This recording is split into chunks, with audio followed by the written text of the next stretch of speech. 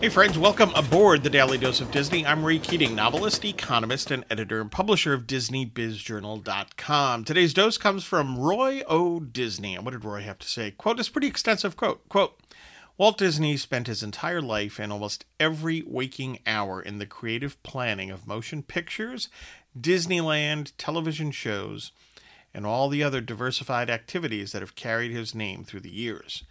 Around him, Walt Disney gathered the kind of creative people who understood his way of communicating with the public through entertainment.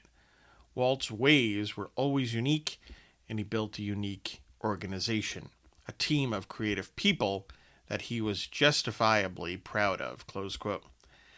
Wow, not much I can add there, right? I mean, here is his brother Roy talking about Walt's focus on creativity, right? On innovation. And how that was what Walt was about, and that was what his company was about, and that's the type of people he brought together in that company and surrounded himself with.